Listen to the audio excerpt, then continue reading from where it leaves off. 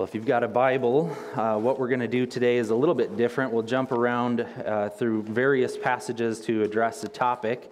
We're taking a break from our Sermon on the Mount series because the calendar gives us an opportunity to speak into a couple different subjects, and so we're leveraging those opportunities.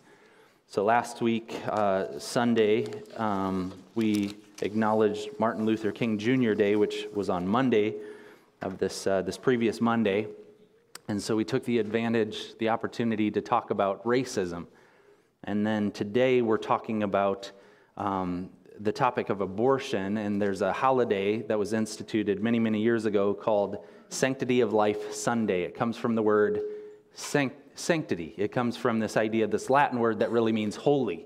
And so we're acknowledging the holiness of life, and we're going to look at scriptures. And as I said last week, this isn't about my opinions. I'm not trying to bring up these topics and say, hey, guys, I want you guys to all agree with me on these things. What I hope will happen is that we look at the scriptures and we go, what does God actually say? And are we aligning ourselves to what He has revealed to us? And that's the significant thing for me. And you might still come away from last week or this week and say, look, I don't necessarily agree with Core on these things, but I think it's significant that we examine the scriptures for ourselves and we see what has God said. So that's what we're up to today. Let's pray and we'll get to work. Lord, we pray right now as we open up your word that you would speak. Lord, by your Spirit, through your word, would you help each of us to know your heart? And as we've talked about issues that right now in our society are contentious and debated and cause division and strife and chaos, Lord, I'm praying that as a church we would be able to carefully examine what you say. And then, Lord, let us be your faithful people for your glory. Amen. Amen. So let me do it this way. We'll walk through a few different principles that we find in Scripture, and then what we'll do is we'll pull them together and see if we can come up with a conclusion.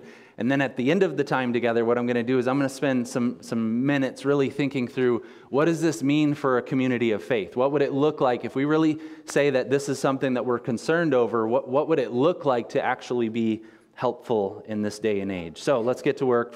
The first thing I want you to recognize is that God declares that life is sacred. That's the first principle that we find, and I could go to numerous places in the Bible to make that point, but God repeatedly affirms that human life is a sacred thing.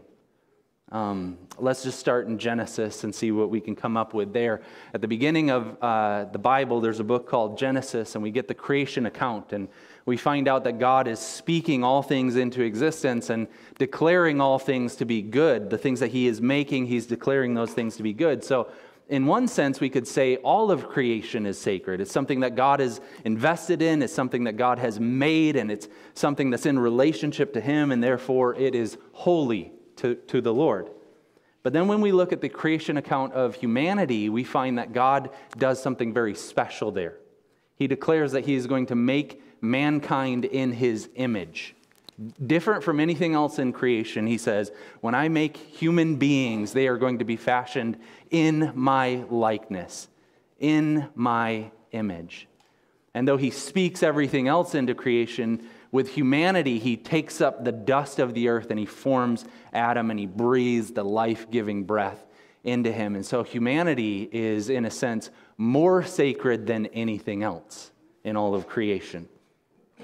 Then we get a case study because after God fashions Adam and then from the rib of Adam makes Eve, they have children, and we've got Cain and Abel and their siblings, and they've got this rivalry going on, and there's some animosity within that relationship, and we find Cain becoming, because of his sinfulness, becoming envious and jealous and murderous, and he goes out into a field with his brother and he kills him.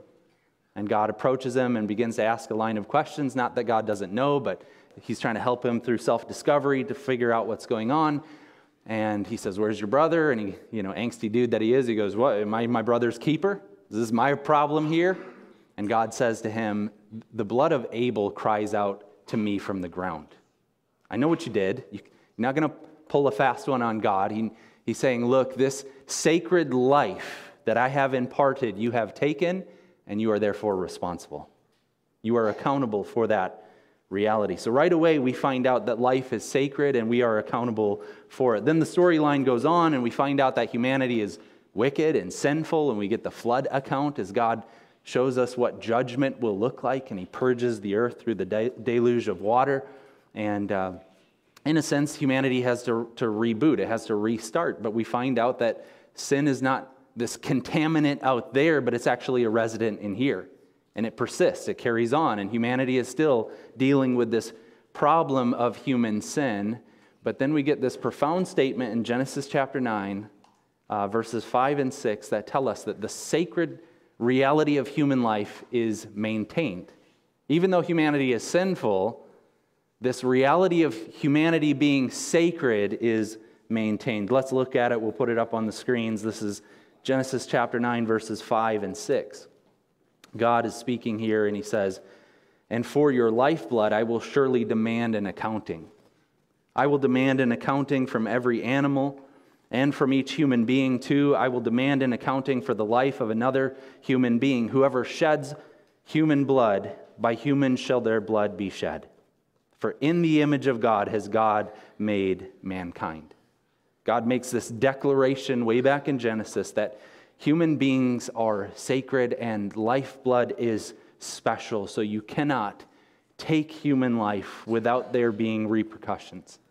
God is basically saying here that human beings are made in his image. That's the purpose clause they're given at the end. You don't do this. Here's why.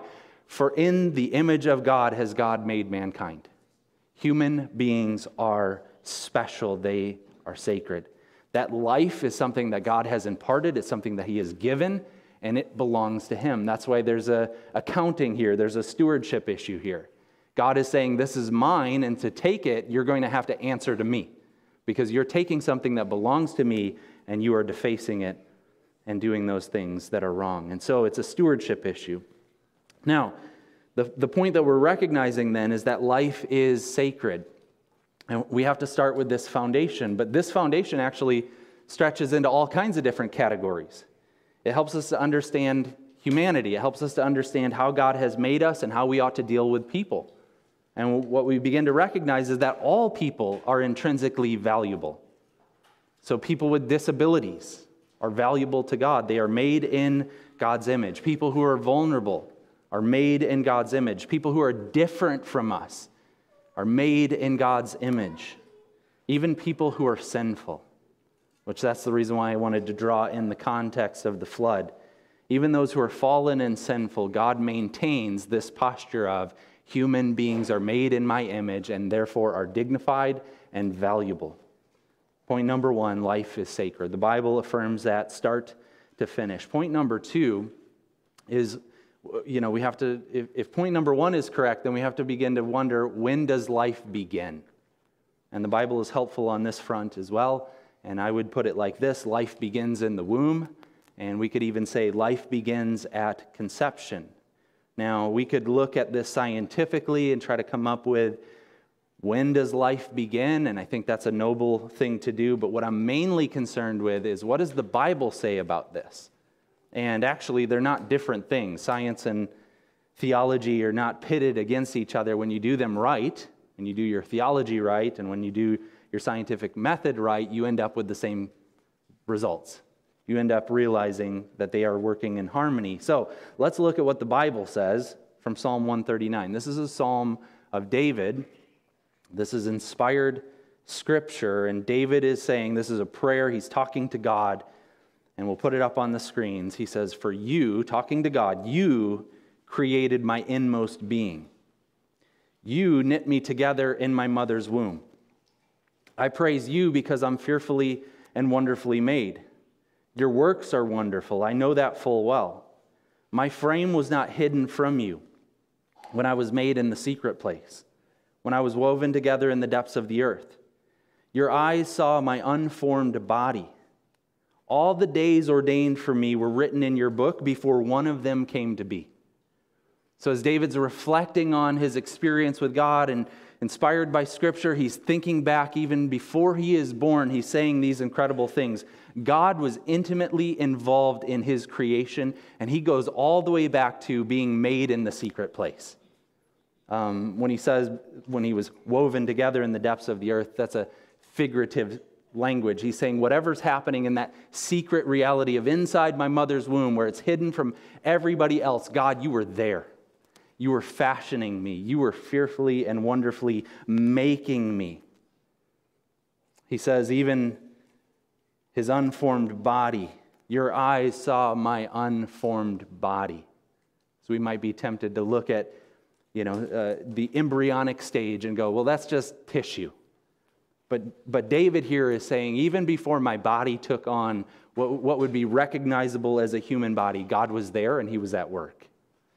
And so when we're asking the question of when does life begin, as we look at Psalm 139, I think it's safe to say life begins in utero. And we could even say life begins at the point of conception. Now God here in Psalm 139 is intimately involved in this activity. It is an incredible thing. God is fashioning together human life. And the result then is worship. I praise you. I praise you because I am fearfully and wonderfully made. That was my experience as well when we went to our 7-week appointment. And, if you're unfamiliar with what that's like, they've got this little wand thing and they put it on the belly of the pregnant woman, my wife in this case, and they're looking around and telling you what they're seeing. And you're like, I'll take your word for it because this is weird and looks like a bad art project. But they're looking at this stuff and they're telling you, okay, here's this and here's that. And then they have it's like a microphone on this mechanism and speakers built in, and they kick the sound on. And all of a sudden, you hear the heartbeat. And my eyes just filled up with tears immediately. And I was like, this is insane. This is amazing. This is wonderful. That's what David's describing here, as he even thinks back on this reality of God's involvement in his creation. I am fearfully and wonderfully made. I praise you for that. So life begins in the womb, but so that you wouldn't think I'm just proof texting and doing a one-off little thing from one passage of Scripture. Let me show it to you also from the Christmas account. In Luke chapter 1, you've got Mary, the mother of the Lord. She's visited by an angel. She's pregnant, and then you've got her cousin, Elizabeth, who is also visited by an angel and pregnant with the forerunner of the Messiah, John the Baptist. And they have a meetup. They decide, okay, let's get together, let's talk, let's encourage one another. And so in Luke chapter 1, in verses 41 to 44, they meet up together. And, Mary comes in and she greets her cousin. And here's what happens. We'll put it up on the screen. When Elizabeth heard Mary's greeting, the baby leaped in her womb. And Elizabeth was filled with the Holy Spirit. In a loud voice, she exclaimed, "Blessed are you among women, and blessed is the child that you will bear. But why am I so favored that the mother of my Lord should come to me? As soon as the sound of your greeting reached my ears, the baby in my womb leaped for joy." Now here's what's really incredible about this. She is using the word baby. So Luke is telling the story. He's writing this stuff down. Here's what happened. They had that meetup. Mary comes in, shalom, whatever they say at that greeting, and all of a sudden the baby's reacting.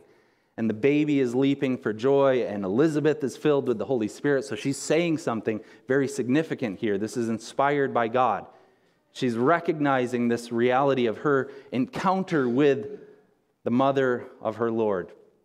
And she says, as soon as your greeting reached my ears, the baby inside of me leaped for joy.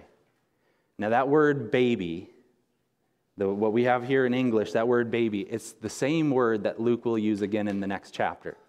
He's describing the baby in the womb in a certain way, but then when the children are both there, same exact word.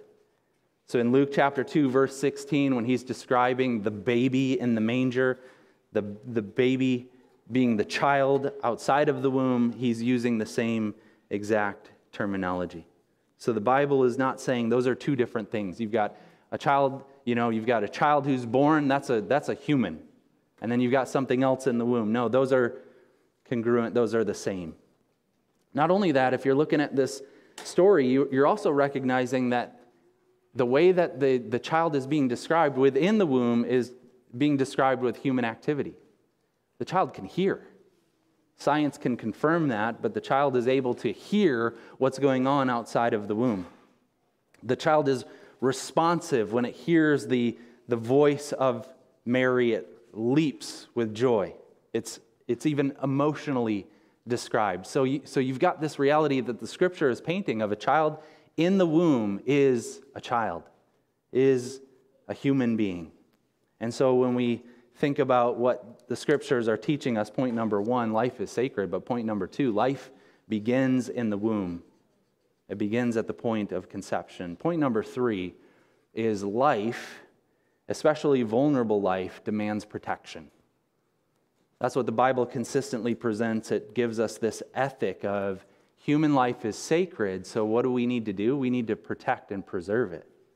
Now, I'm going to show it to you from a few different places, and we'll work our way into the idea of protecting unborn life. But this idea it runs throughout the entirety of Scripture. Human life is so valuable, so sacred, that we need to create things that would protect it. And I'll give you some weird examples first. So if you happen to have a violent bull, I don't know if you have one of those, but if you happen to have one, the Bible speaks to that in Exodus chapter 21. It tells us that if you have a bull that gores somebody, if it's a one-off kind of experience, then that bull is responsible and needs to be treated accordingly. But listen, if you have a bull that has a history of violence, this is from Exodus chapter 21, verses 28 to 32. If you have an animal that is known to be violent and it inflicts harm on somebody else, you, as the owner, are actually morally responsible. You have something that is doing harm to other people, and the Bible says that then becomes your problem. You're responsible for that, and so it builds some laws around that. So there's a first instance of the importance of protecting human life. If you've got a violent animal and it's known to be violent, it's very important that you would kind of have some things in place to keep people safe around that animal. Here's the second example. This one will make a little bit more sense to you because I'm thinking most of us don't have bulls at home, but most of us are familiar with having a home. And the building codes are a very significant thing. We're supposed to build in a way that's safe. In fact, right now, we're at the building, the new church building. We're waiting for the architect to give us drawings, and the architect is working with the city officials to determine the appropriate materials. Things have to be fire rated, and things have to be built in a certain way to keep things accessible and safe. And so we can get this one quite easily. But in the Bible, it tells us if you build your home with an exposed rooftop, if you build your home with a walkout area on top, it is your responsibility to put a railing around it. If somebody falls off of your home and you've not done the proper things to ensure safety, if you've not put that railing around it, then it's you, as the homeowner, you are morally responsible. That's Deuteronomy chapter 22, verse 8. Now, this stuff, it makes sense to us because we're such a litigious society, right? Like, we'll sue people if we order hot cocoa and it's actually hot. We just look for opportunities where if something goes wrong, we want to blame somebody else. So we get this concept that we have to do things in a way to try to keep other people safe, and the Bible repeatedly communicates that message. And we're, as a society, I would say we're mainly comfortable with this concept. We have laws in place that protect people. Now, they are imperfect laws, but we recognize the sanctity of human life, and so we often will use these laws to try to protect people. I mean, even young children. We have laws that say, as a society, that's our interest. Children are our interest. And so if something is happening to a child that would put them in harm's way, we will step in. There are laws that will protect children. Again, they're imperfect, but they're there. And we acknowledge that, and we recognize that. And we say, look, even if it's a close family member, even if it's negligence, we still will value human life to the point where we say, as a society, we're going to build some laws around this to protect little ones, to protect human life. Now, will we use that same logic when it comes to the unborn? And that's what I think the Bible is asking us to do. Not only should we consider human life sacred, not only should we try to protect human life, but we should recognize that human life, if it begins in the womb, it also demands and deserves our protection. Well, this concept shows up in the Bible. Let me show it to you in Exodus chapter 21. It's a little weird, but it serves our purposes here. It says, if people are fighting and hit a pregnant woman and she gives birth prematurely, but there is no serious injury, the offender must be fined whatever the woman's husband demands and the court allows. But if there is serious injury, you are to take life for life. Again, it's kind of weird, but it's saying around a pregnant woman, don't jack around. Like, don't be reckless around a pregnant woman because she is carrying a very vulnerable human life inside of her. And if you're fighting around her and you incidentally hit her and it causes her to go into preterm labor, well, if the child's okay, you're still on the hook. Like, we're still going to talk to you about the activity that you were doing, the irresponsible stuff you were doing around that pregnant woman. But if you hit this woman and it causes her to go into preterm labor and there's an injury, you are morally responsible for that. See, the Bible is saying human life and vulnerable human life demands and deserves our protection. We have to do things to try to help preserve and protect human life. So if you're tracking with me, let's review here. Let's think through the logic of this. Number one, human life is intrinsically sacred. It is made in God's image. It is stamped with God's own name. It's sacred. Secondly, life begins in utero or at the point of conception. Human life begins there. And thirdly, if what I'm sharing is accurate, human life demands protection. That we have to do things to try to ensure the safety and the well-being of the vulnerable. And if that's true, then I think it's very logical to say, as believers, we should oppose abortion. Just to be as frank as I possibly can, I think that's where we need to land. That if human life is sacred, and if it begins in the womb, and if we're obligated to protect human life, then we as believers should be able to say, we are not okay with abortion. But here's what I'm going to do now. I'm going to begin to talk about applications. And one of the preaching professors that I've learned a lot from, Dr. Brian Chappell, he says, this is where people get angry in the sermon. When it comes to application and you start to say, okay, what does that look like exactly? How do you apply this stuff? This is where we begin to squirm a little bit. So just giving you a heads up. If we're going to say that this is something we care about, we have to do much better. And I'm going to give you a couple different ideas for how we as a church can say we care about this issue, like we care about the issue of racism. We care about these issues, and so we're going to create a kind of church that's actually valuable to society. So here's the first thing that we need to do. And this is consistent with what I've been saying for over 5 years now. We need to create a gospel culture.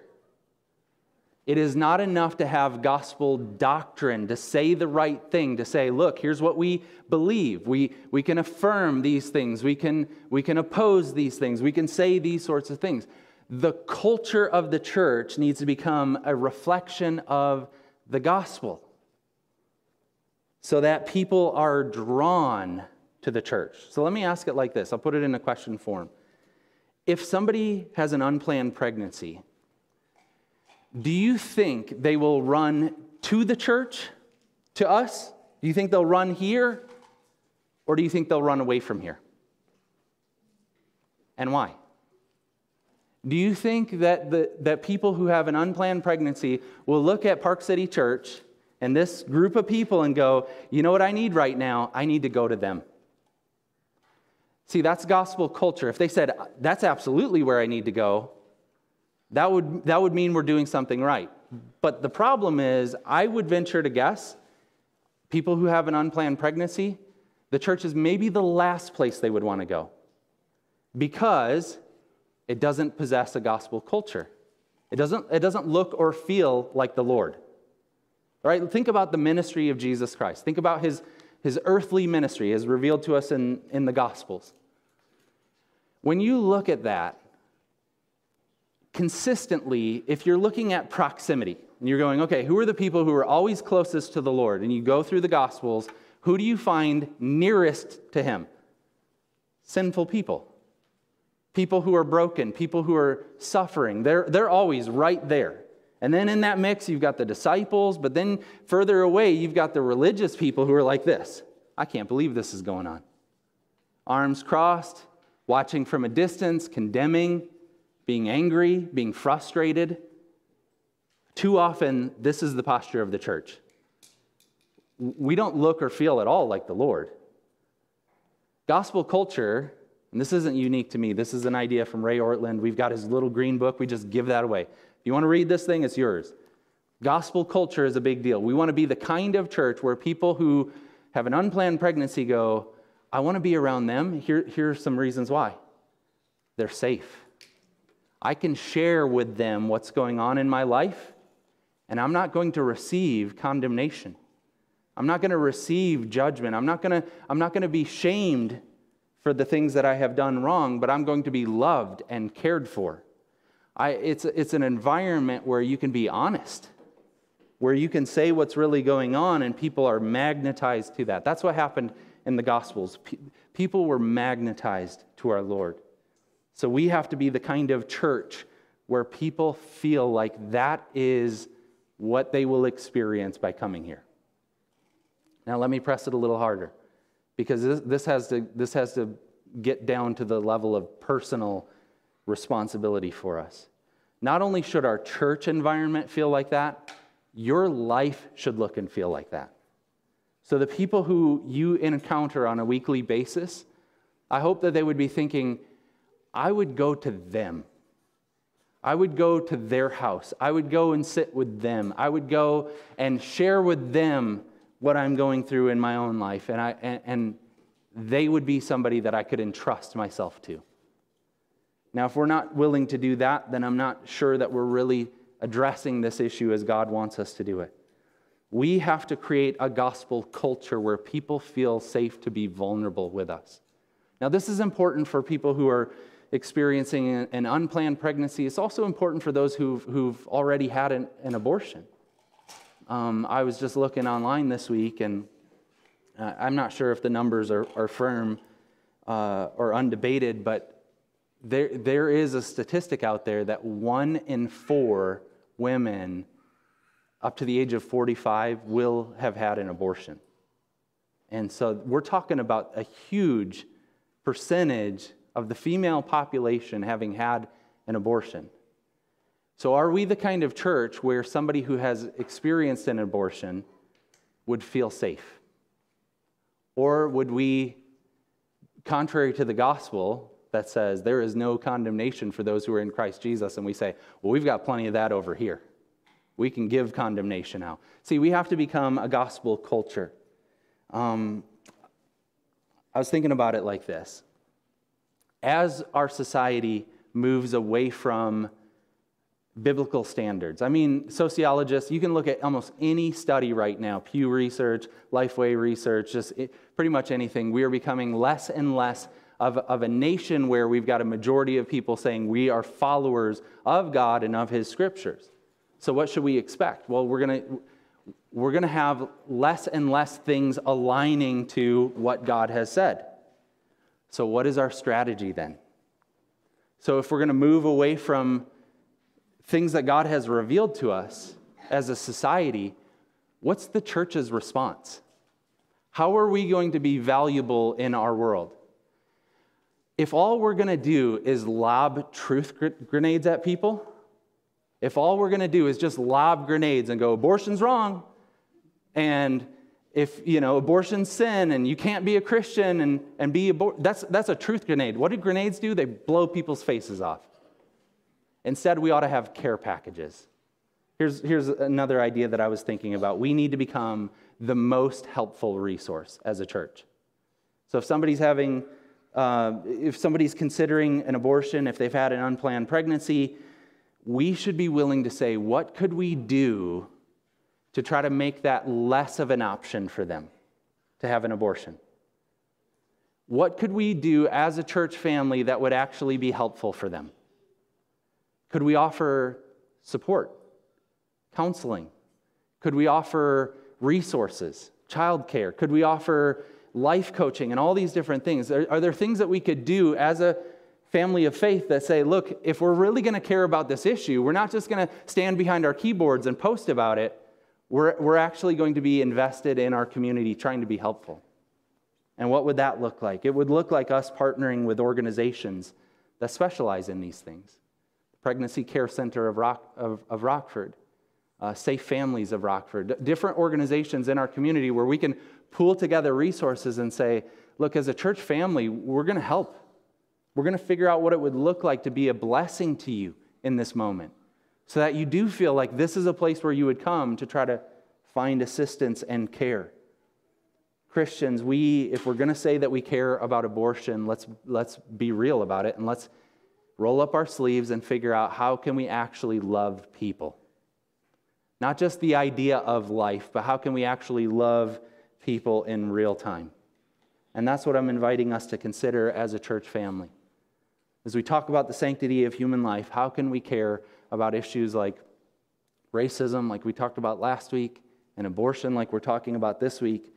And how can we actually be a community of faith that displays the good news of the gospel so that people would experience the grace of God as they experience you and I? Let's pray, and we'll continue to reflect on these things together. Lord, we are praying that as individuals we would reflect your heart. Help each and every one of us to think through these different things that we've been talking about. And Lord, I want people who are here and people who are watching online to be convinced from the Scriptures, from you, not necessarily from me. So Lord, would you make these things plain in our hearts? And Lord, as a community of faith, would you help us to think through what does it look like to actually care about these things? How can we be beneficial to the world in which we're living? Beyond mere platitudes, beyond mere slogans, how can we actually be a blessing to our world?